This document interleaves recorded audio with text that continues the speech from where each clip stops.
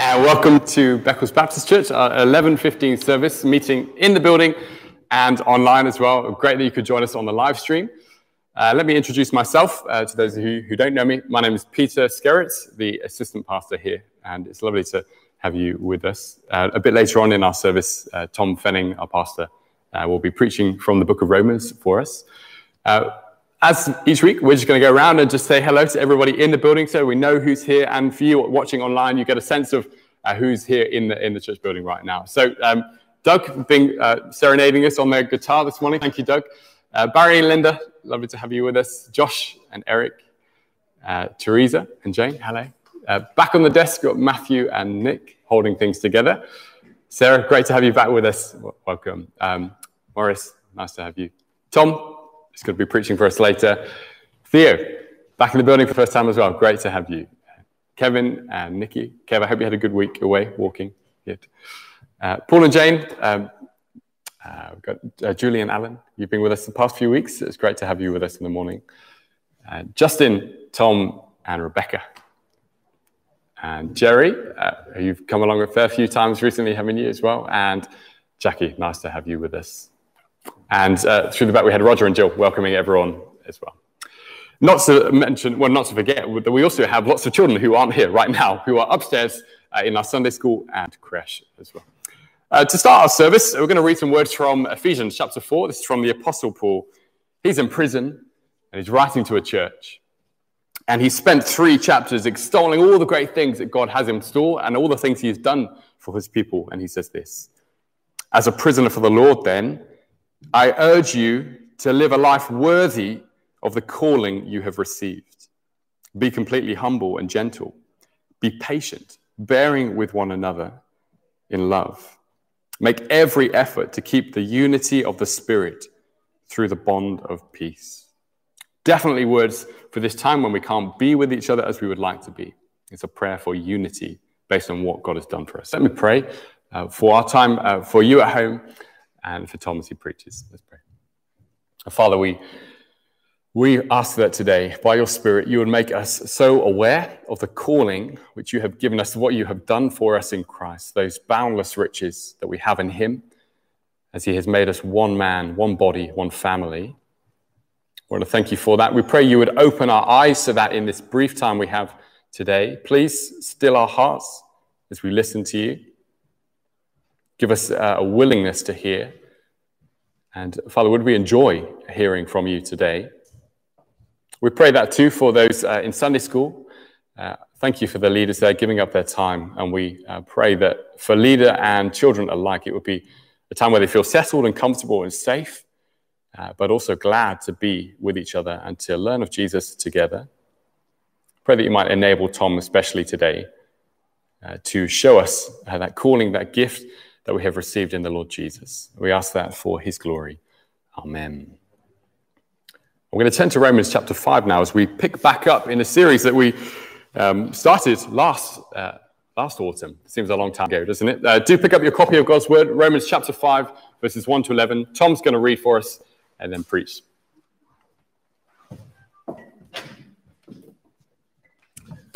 It's great to be with you. And it's great to be back in the book of Romans there, seeing what God has to say to us. If you've one of the church Bibles, we're handing these out now. We're quarantining them between one Sunday and the next, but they're available as you come in. If you're with me in a church Bible, page 1132, Romans chapter 5. We're going to start at verse 1, and this comes just after Paul has been talking about how Abraham is the example of faith, the man who trusts in God. And chapter 4 ends with this glorious verse, speaking of the Lord Jesus. He was delivered over to death for our sins and was raised to life for our justification. Then this is what we read in Romans chapter 5 and verse 1. "Therefore, since we have been justified through faith, we have peace with God through our Lord Jesus Christ, through whom we have gained access by faith into this grace in which we now stand. And we boast in the hope of the glory of God. Not only so, but we also glory in our sufferings, because we know that suffering produces perseverance, perseverance character, and character hope. And hope does not put us to shame, because God's love has been poured out into our hearts through the Holy Spirit who has been given to us. You see, just at the right time, when we were still powerless, Christ died for the ungodly. Very rarely will anyone die for a righteous person, though for a good person, someone might possibly dare to die. But God demonstrates his own love for us in this: while we were still sinners, Christ died for us. Since we have now been justified by his blood, how much more shall we be saved from God's wrath through him? For if, while we were God's enemies, we were reconciled to him through the death of his Son, how much more, having been reconciled, shall we be saved through his life? Not only is this so, but we also boast in God through our Lord Jesus Christ, through whom we have now received reconciliation. This is God's word to us this morning. And if you've got a Bible open in front of you, do keep it open, please, and we'll see what God has to say to us here. Pie in the sky when you die. I wonder if you've heard the ditty. Pie in the sky when you die. It's a knocking jibe that's pointed in the direction, especially of Christians, that all you're holding out hope for is the make-believe blessing in the future that you're pining for, but makes no earthly difference in how you live your life today. Pie in the sky when you die. It's what stands behind Karl Marx's reference to religion being the opiate of the masses. It makes no difference in today. It's all about hanging on for something that's not coming in the future. To this, I want to say a couple of things. Well, first up, that the future for someone who trusts in the Lord Jesus is a million miles from make-believe. It is instead rock-solid reality, and it is coming to us a day at a time. And one day will be writ large when Jesus returns. And if we could describe what's coming as a piece of pie, it would be the best piece of pie mankind has ever known. In fact, we couldn't even start to conceive of how mouth-wateringly awesome that pie would be. But the other thing to note is that the suggestion that believing in the Lord Jesus is just pie in the sky when you die, just about the future, is way short of what the scriptures say. Because actually, there are enormous blessings that are ours today in the present. So pie in the sky when you die, yeah, great pie. But even better, steak on the plate while you wait. Or if you don't like steak, cake on the plate while you wait. Your choice. And what I want to do today is I want to demonstrate to you, as we look at this passage, exactly how much the Lord Jesus gives to you today in the present. Exactly how much steak or cake is there on your plate while you wait. And if I do my job, and if God is merciful to us today as we look at the scriptures, so to open our eyes and to open our hearts, we will leave here with a song in our hearts and steel in our bones for the journey that lies ahead. And for one, I just feel, as I've looked at this passage this week, these are necessary, timely words for us today. I doubt that I'm the only one who feels that the continued restrictions we're in the midst of, which we understand because of the coronavirus, I am wearied by them. They are suffocating, they are draining. I've had enough. But God wants to say to you, if you love the Lord Jesus, have a look at your plate. And do you see how much steak or cake, or both, is there today? And there is masses that should fill our hearts with joy and should steel us for the struggles that we're in the midst of. Now, before we go too much further, we need to get one thing crystal clear. In talking about steak or cake on your plate while you wait, for whom are these blessings? Are they for everybody? No. They are instead for a group of people outlined and identified in verse 1. Look down with me to verse 1. Never looked in a Bible before. The verses, they are indicated by the little numbers. The chapters, there by the big numbers. So right by big number 5, verse 1. Therefore, since we have been justified through faith. What lies on the plate is for people who have put their faith in the Lord Jesus and who have now been declared in the right with him, not because of what we have done, but because of Jesus' saving work on our behalf. And so if you're sat here today, and I know there's lots of us, both in the building and tuning in online too, who know and love the Lord Jesus, my hope is that today we will be really encouraged by just how much steak and cake there is on our plate. And there will be people maybe in the room, online, tuning in, who wouldn't know and love the Lord Jesus. Well, can I say for you, what is described in this passage isn't so much on your plate, but it is on the menu. And I would say it could be yours if you'd have put your faith in the Lord Jesus. If. So I hope as we work our way through this passage, you will see why loving the Lord Jesus is not just pie in the sky when you die. It is cake and steak on your plate while you wait. We're going to look at this in 6 parts. I'm trying to be snappy today, so I'm giving myself 6 headings. We might run out of time, in which case we'll just bin one of the headings. We'll see how we go. We managed to get through at the 9:15 service. Here's the first piece of cake or steak. Peace with God. Peace with God. Have a look at verse 1. Therefore, since we have been justified through faith, we have peace with God through our Lord Jesus Christ. Romans makes abundantly plain that everything that we have done outside of God's intervention in our lives is an act of war. It provokes enmity between us and God.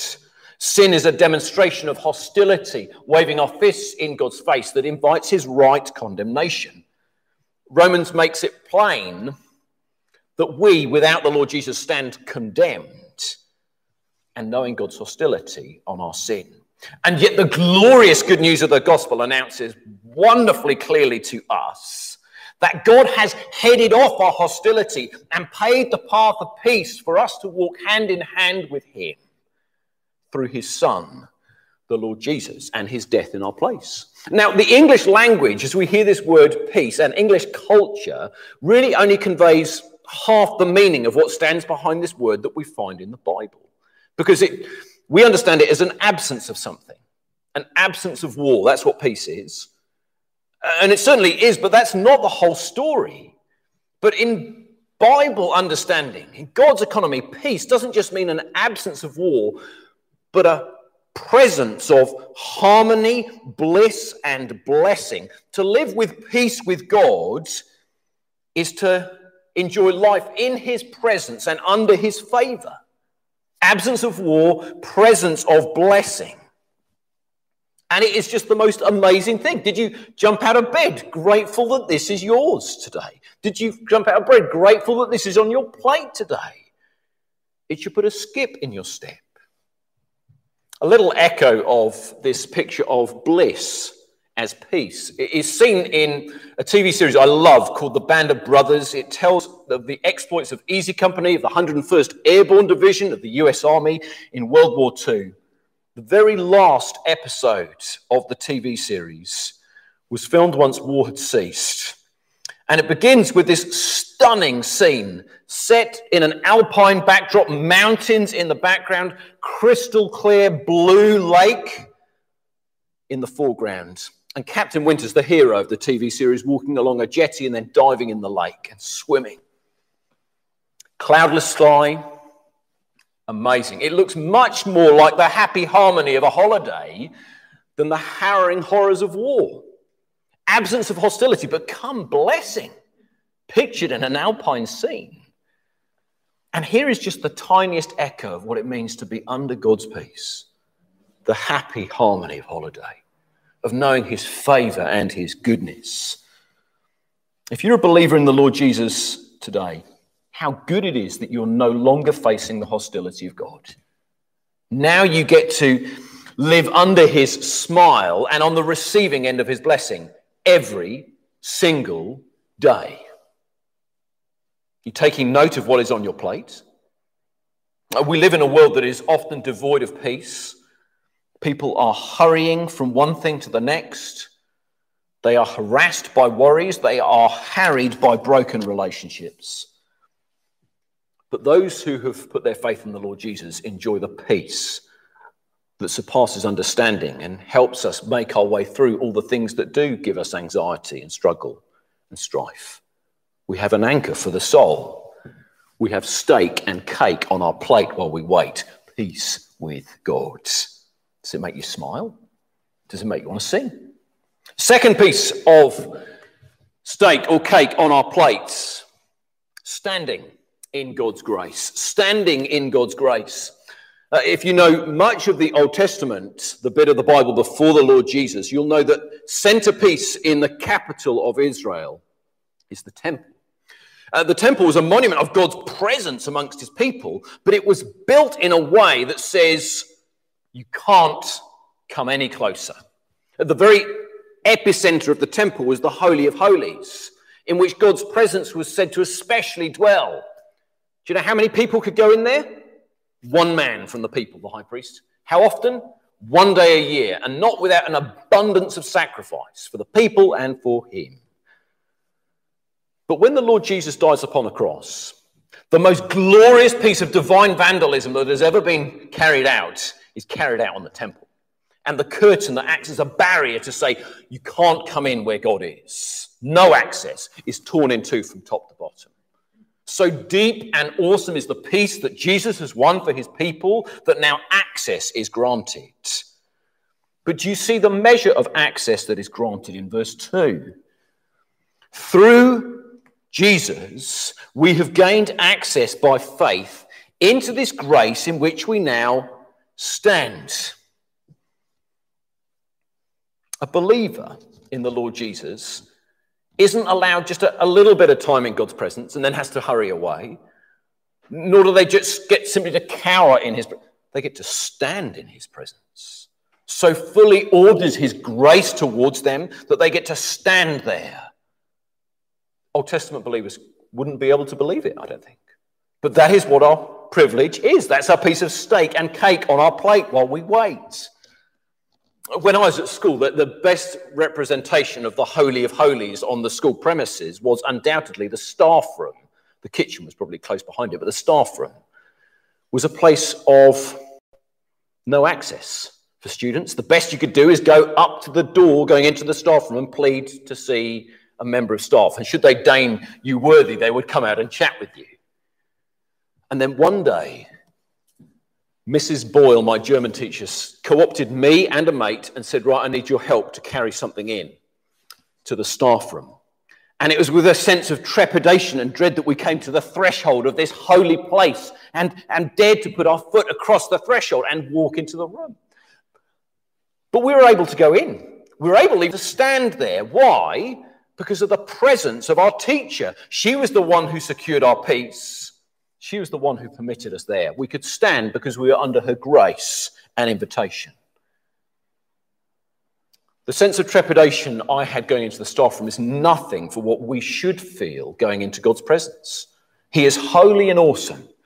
And yet this passage says you don't just get to go into his presence, you can stand up as a child who is dearly loved and who knows God's peace. Why?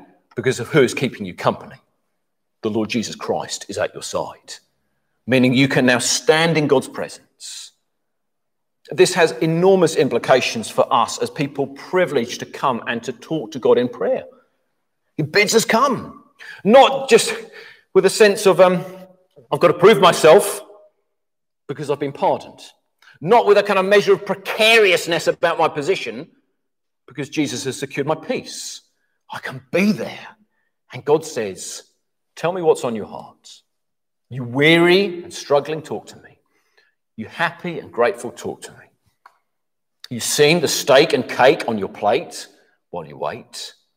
That awesome, awesome grace of access to God and to stand in his presence. And God's grace towards us is not time limited. Actually, it endures forever, and it gives way to our next heading. It gives way to hope. So here's heading 3, a glorious and certain hope. Glorious and certain hope. Look down to verse 2. And we boast in the hope of the glory of God. As ever, when we stumble across the word hope, we need to clarify, don't we, that the hope that is in the Bible is nothing like the way that people use the concept of hope in our world. In our world, hope is a shaky, a wobbly, an uncertain thing, best pictured by a jelly. Put it under any pressure, goes everywhere, splits in two. But the hope for a believer is like a rock, not a jelly. You can place it under any amount of pressure, and it will not split. Because our hope is a certainty. It is a confidence. It is a reality. And what is this hope? It is the hope of the glory of God. Code for all of God's goodness, greatness, and grace. We see it wonderfully in the person of the Lord Jesus. His greatness, goodness, and grace walking around. And it is what we will experience for all of eternity if our faith is in the Lord Jesus. All of his goodness, grace, and his goodness is what lies ahead of us. And so we boast in it. It is ours. It is ours. And this hope is so colossal, so rock-like, so amazing, that it turns our perception of suffering that we get from the world on its head. Do you see how it's talked about in verse 3? Not only so, but we also glory. Now, that word glory is the same word in the original as boast. It can also be translated take pride in or even rejoice in. Not only so, but we also boast, glory, take pride in, rejoice in our sufferings, because we know that suffering produces perseverance, perseverance, character, and character, hope. Now, this is a million miles away from how many people in our world will respond to suffering. People respond to it with a sense of bitterness, complaining, putting a brave face on it, trying to ignore that it is there. Certainly not boasting, no way rejoicing, taking pride in it. This is totally different. How is it possible? Well, because of that glorious certain hope that lies ahead of us, we can look on our suffering in the present with boasting, not because we take delight in the pain itself. There's not perverted sense of that. Instead, it is going, well, if God's going to secure my future, he'll help me in the present, in the midst of this suffering, to enlarge my desire for what lies ahead and to transform and change my character, to make me more like the Lord Jesus. A little echo of this in the realm of the sports field. Anyone who's been part of a sports team or coached people in a sports team will know that a good coach will expose you to a measure of pain, suffering, difficulty. The best rugby coach I ever had at school was a guy called Tomo. He's a guy who had a few years later left school, gone to uni. He was on the verge of professional rugby, but then a bad injury meant that couldn't happen. And he came and trained us, and boy, was training hard. Your body ached, your legs burned at the end of a training session. And yet this training session, week after week, do you know what it did? It grew our perseverance, deepened our character, and grew us with an ever-growing sense of confidence we're going to win the game the next week. And invariably we did. We won the vast majority of games because we had a skillful, loving coach who actually knew what it was to allow us to feel pain in order that there would be gain. 1,000,000 times more is that true with the Lord Jesus. And the reality is we live in a world where suffering is coming our way. A number of us here are painfully aware of that today. A number of us. But the great news is that God is not stumped by our suffering, but he's able to use our suffering to do what? To deepen our perseverance, develop our character, and to help us have a deeper longing for the hope that lies ahead of us. We can even boast in our sufferings because the God of heaven will put them to good use. So to make us more like the Lord Jesus and to fix a steady gaze on the hope that is to come. Those who have put their faith in the Lord Jesus have a glorious hope that reorients how we understand our suffering. Here is another piece of cake or steak on your plate while you wait. Our next heading is another reason why we can trust God in our suffering. Because the next piece of cake or steak is the enjoyment of God's love Look at verse 5 with me. And hope does not put us to shame, because God's love has been poured out into our hearts through the Holy Spirit who has been given to us. This is the very first verse we find in Romans mentioning love. And what a verse it is, because it says that there is such an overflow of love from God that he pours that love into our hearts by his Spirit. And note that he doesn't just pour it into our heads so that we understand it. He pours it into our hearts so that we feel it and we love it. Isn't that amazing? That God not just has loved you in the past, he's now at work in the present to help you feel and be moved by his love. How does he do it? Well, he does it by calling our gaze to what he has done in his Son, the Lord Jesus. So much so that when we see Jesus' death for us in the past, we don't just go, Jesus died. We say, Jesus died for me. We see ourselves as part of the story, written into the account. So look down with me to verse 6. You see, at just the right time, when we were still powerless, Christ died for the ungodly. Very rarely will anyone die for a righteous person, though for a good person, someone might possibly dare to die. Do you see what these verses are saying? They're saying the very epitome of human love, the best it ever gets to, is to be willing to lay down your life for a friend, for a deserving person. That is the very peak of human love. That's what verses 5 and 6 are saying. How fundamentally and awesomely different is the love of God.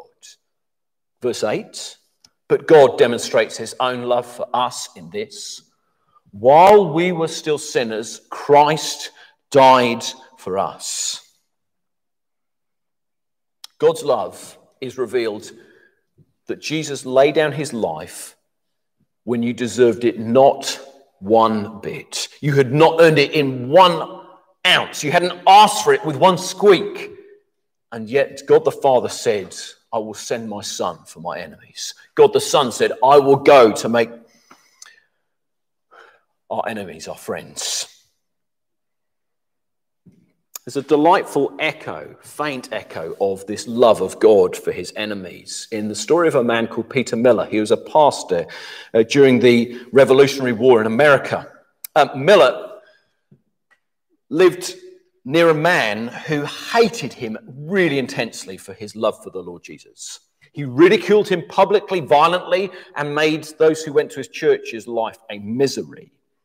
One day, Peter Miller found out that this man who hated him had been found guilty of treason and was sentenced to death. As soon as Peter Miller heard of the sentence, he headed on his way to plead for the life of this man before George Washington. The general listened to his plea, but then said, I don't think it's right that I pardon your friend. To which Peter Miller said, my friend? He's not my friend, he's my arch enemy. What, says Washington, if you've walked 60 miles to plead for mercy for your enemy, well, that in my judgment puts it in a different light.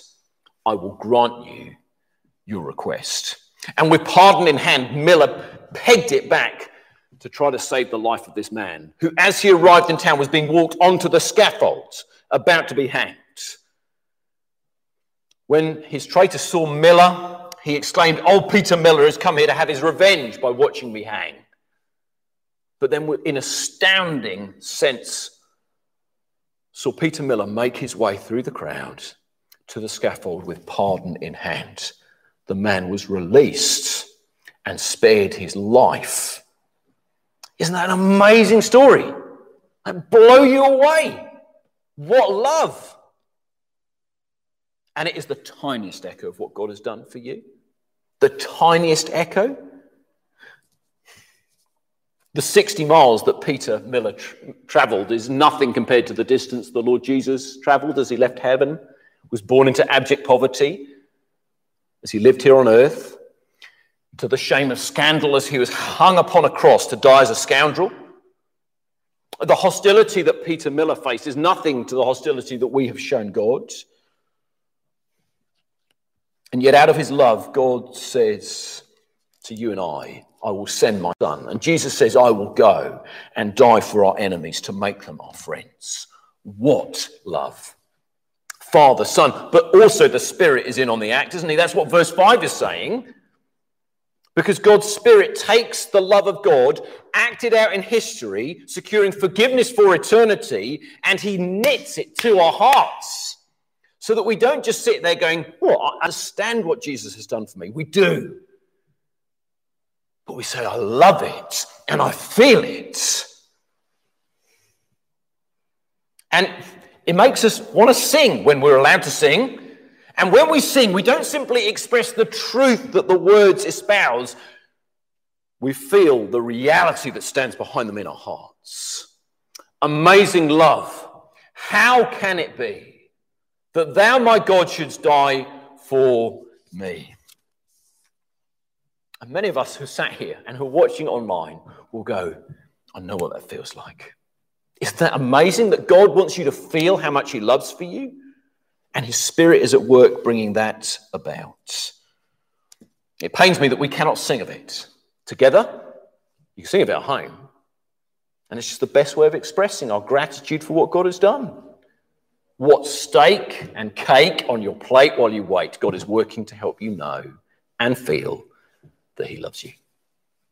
You might be sat there thinking, you know, I've experienced that in the past. But I cannot remember the last time that the love of God moved me here.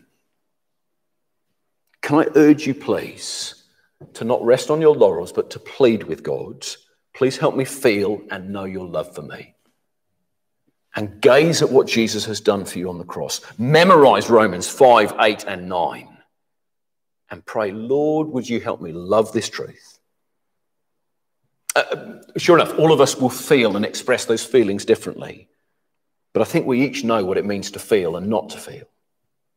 Or maybe you're sat here today or watching it online and you say, well, I've never felt this, ever. Again, can I urge you to plead with God for help, to feel it, to love it? Because if you never are moved by what Jesus has done, the question hangs whether you're really trusting him. I would urge you to put your faith in him so that this steak and cake can be yours today.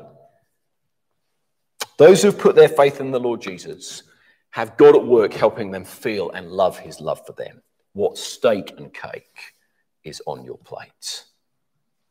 2 final headings, and these are really quick, and I mean really quick. Certainty about the future. Certainty about the future. That's what verses 9 and 10 talk of. Time doesn't allow me to look at these verses in depth. They're awesome. You can do that this afternoon. But the big idea of these verses is pretty simple. And it is simply this. God has already done the really, really, really hard bit. What lies ahead of him is the easy bit. If he's done the hard bit, you can trust him do the easy bit. Okay, verses 9 and 10 say that pretty much the same thing in different ways. So look down to verse 9. Since we have been justified by his blood, as in declared in the right from being God's enemies, hard part. We've done nothing to merit it. We stood as God's enemies, hard part, done. Since we have been justified in the past, in the future, how much more shall we be saved from God's wrath through him? As we look to the future, now we're God's friends. Can he take us home for tea? You bet. He's done the hard part. We can trust him for the easy part. Even as we blow it today, tomorrow, the next day, God doesn't look at you as an enemy. He looks at you as a friend. He loves you. He's made that plain. He's done the hard part. You can trust him for the easy part. Glorious. How much more? How much more will we be saved from God's wrath through Jesus? It's the steak and cake on your plate, certainty in the present. God's going to take you home. Final heading, told you they're short, is this. Joy in the present. Joy in the present. Having looked at his plate, and as Paul takes stock of all that he's told us about, how does he end? We'll look at verse 11. Not only is this so, but we also boast in God through our Lord Jesus Christ, through whom we have now received reconciliation. Paul responds by boasting, by going, look how good God is to me and to us. He lives a life of joy that enables him to deal with suffering and struggles, with heartbreak and pain, because he sees that all that God has put on his plate. He's not disgruntled about what God hasn't given him, because he knows that his plate is more than full to overflowing. And if we can grasp how much God has given us, not only in the future, but here in the present, it will make all the world of difference to us. We will stand out from the crowds as people who are deeply joyful and whose joy cannot be knocked sideways because of all that Jesus has done. May we today be able to take stock of all that God has put on our plate. May we have deep gratitude and unwavering joy for all that he has done. Let's bow our heads and let's pray.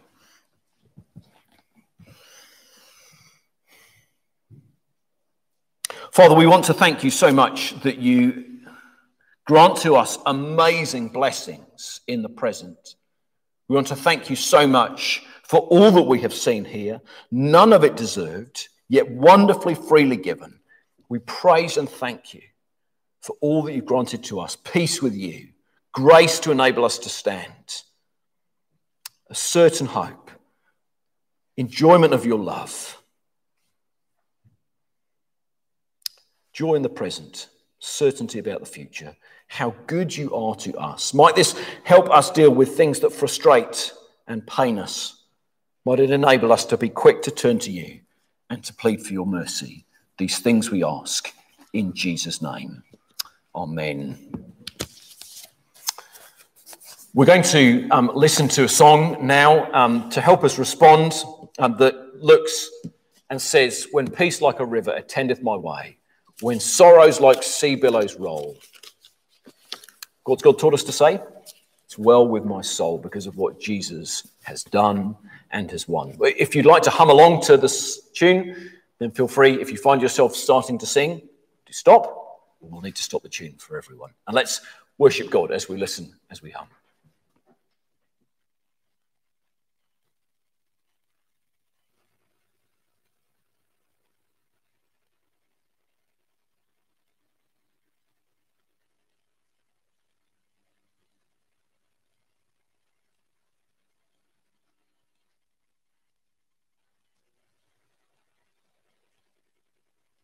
Now, whilst we're working out some technical difficulties, let me just share some of the notices that are coming up in the week ahead.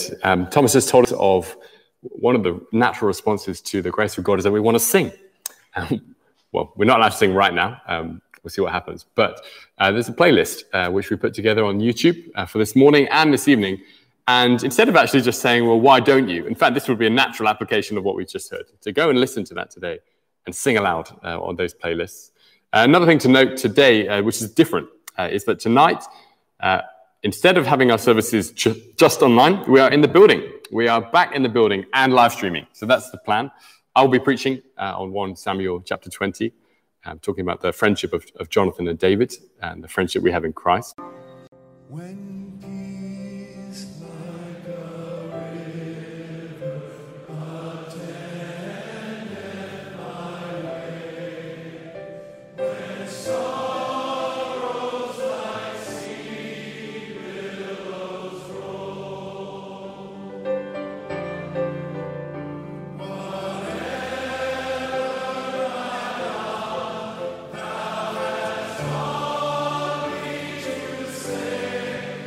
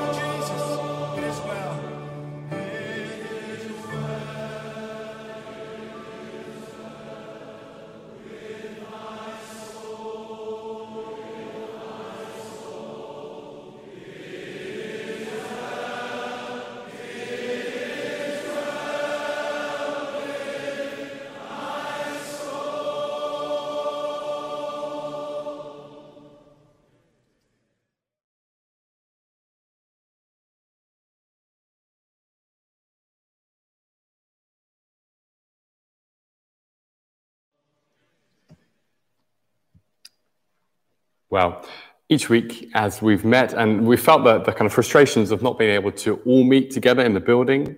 We've not been able to mingle all together as we would like to, even if we are in the building. We've been asking members of the church just to share a little bit about how they found the last few months, what they've enjoyed, what they found hard, and how we can pray for them. So I visited Anne Cordy just over a week ago. Anne's about to share for us now. And then after that, Jane and Paul will come and lead us in prayer for her and for various other things. Well, I'm here with Anne, and I'm very grateful to her for inviting me over for a cup of tea and a chocolate finger. We're going to hear a little bit from Anne about what she's been doing in lockdown and what you've enjoyed about it, especially. So, Anne, do you want to start us off by telling us some of the things that you've really enjoyed during lockdown? Yes, I think it's been, for want of a better word, quite interesting. We've had chance to really take stock of perhaps everything the Lord has given us, that perhaps sometimes we've not been always fully aware of. Very grateful for the lovely weather that we've enjoyed in lockdown, and also for the fact that we've got a garden in which to go in and enjoy. Which your husband was just talking about earlier. He should see mine. Yours is very good. Oh, well, we try. But yes, and I think to be very aware that, we have so much to be thankful for. We've enjoyed catching up on reading certain books that perhaps we've put to one side and haven't managed to necessarily look at in depth. I think one of the best parts of it was the easing of lockdown, which enabled us then to catch up with our family and friends. Obviously, socially distancing. Several trips to the caravan. Several trips to the caravan we've had, and there again, we've been very blessed in having that because we've been able to take Mum with us and to shield her there as well, and she's enjoyed the changes of scene. Lovely to be by the water and enjoying nature in general down there as well. So yes, lots to be thankful for. Great. So you've obviously had a good time in some ways, obviously with restrictions permitting. How has God encouraged you during this time? What particularly has he said to you or encouraged you with?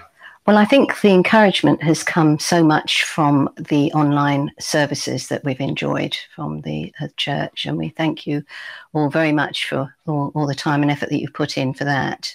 And it's been an encouragement for Mum and I to be able to do church together, which we haven't done for some while.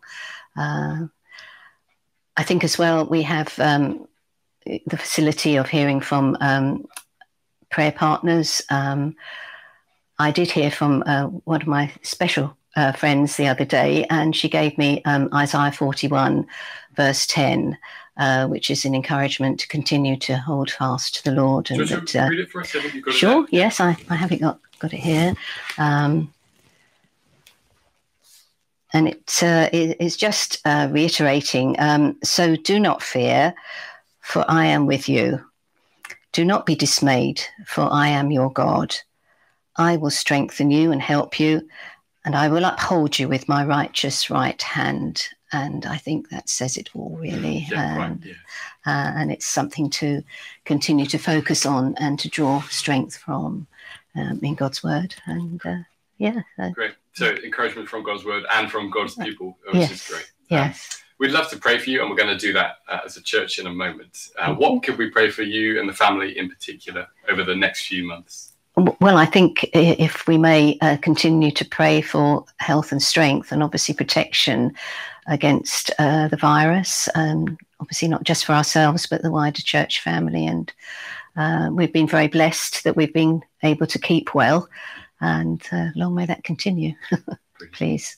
Great. Well, it's been a pleasure to be with you. We're going to pray for you in a moment. Thank so you. Thanks very much for having us. We'll say bye for now. Bye, everybody. Bye.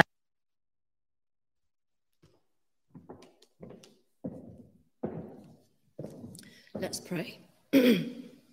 Father God, we just thank you for today. We thank you for the privilege of coming to you, and we can know that you love us and care for us. Lord, we just thank you that we've heard from Anne and about her lockdown experiences and And Lord, how you've encouraged her and blessed her and her family. Lord, we just pray that you will just continue to be with them and give them good continued health and strength and protection indeed. And Lord, we just pray that you'll protect us all in your family, whether it's in church or outside of church. Lord, we just pray that you will just keep us safe and bless us and protect us. And Lord, we just thank you for all the blessings that you give us. Amen. Father God, we do pray for our government today. Lord, we think of the decisions they have to make daily on the different lockdowns and the different policies. Father, we pray that for any Christians that are involved in those discussions, that their voice will be heard. And that, Lord, in the future, we can keep the churches open. And that, Lord, the letter that was sent on behalf of the churches will be listened to. Lord, we do, again, praise you and thank you for us being able to meet like this. We pray for those at home listening in and for us here today, that we have a great, wonderful God who cares for us and loves for us. And that, Lord, you love us so much. And that, Father, we just pray that you'll be with us in the future week as well, Lord, that you'll help us to shine for you, let people see you shining through us. And Lord, what a joy it is to hear the children today. Father, we thank you for the young people that come this morning for both sessions. We thank you for the youth workers that are working with the children. Lord, may each and every one of those children come to know you as their personal Saviour in the future. Amen.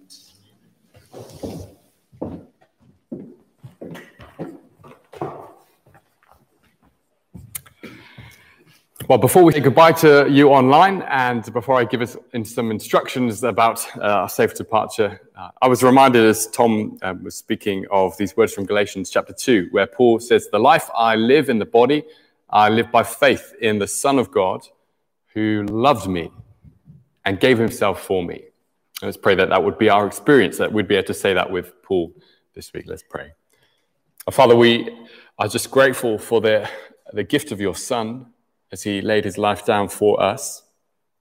But we thank you for the gift of the Spirit inside us, who proves this to us, who points it out, who pours out your love in our lives. We pray that, like Paul this week, we might be able to say that I live by faith in the Son of God who loved me.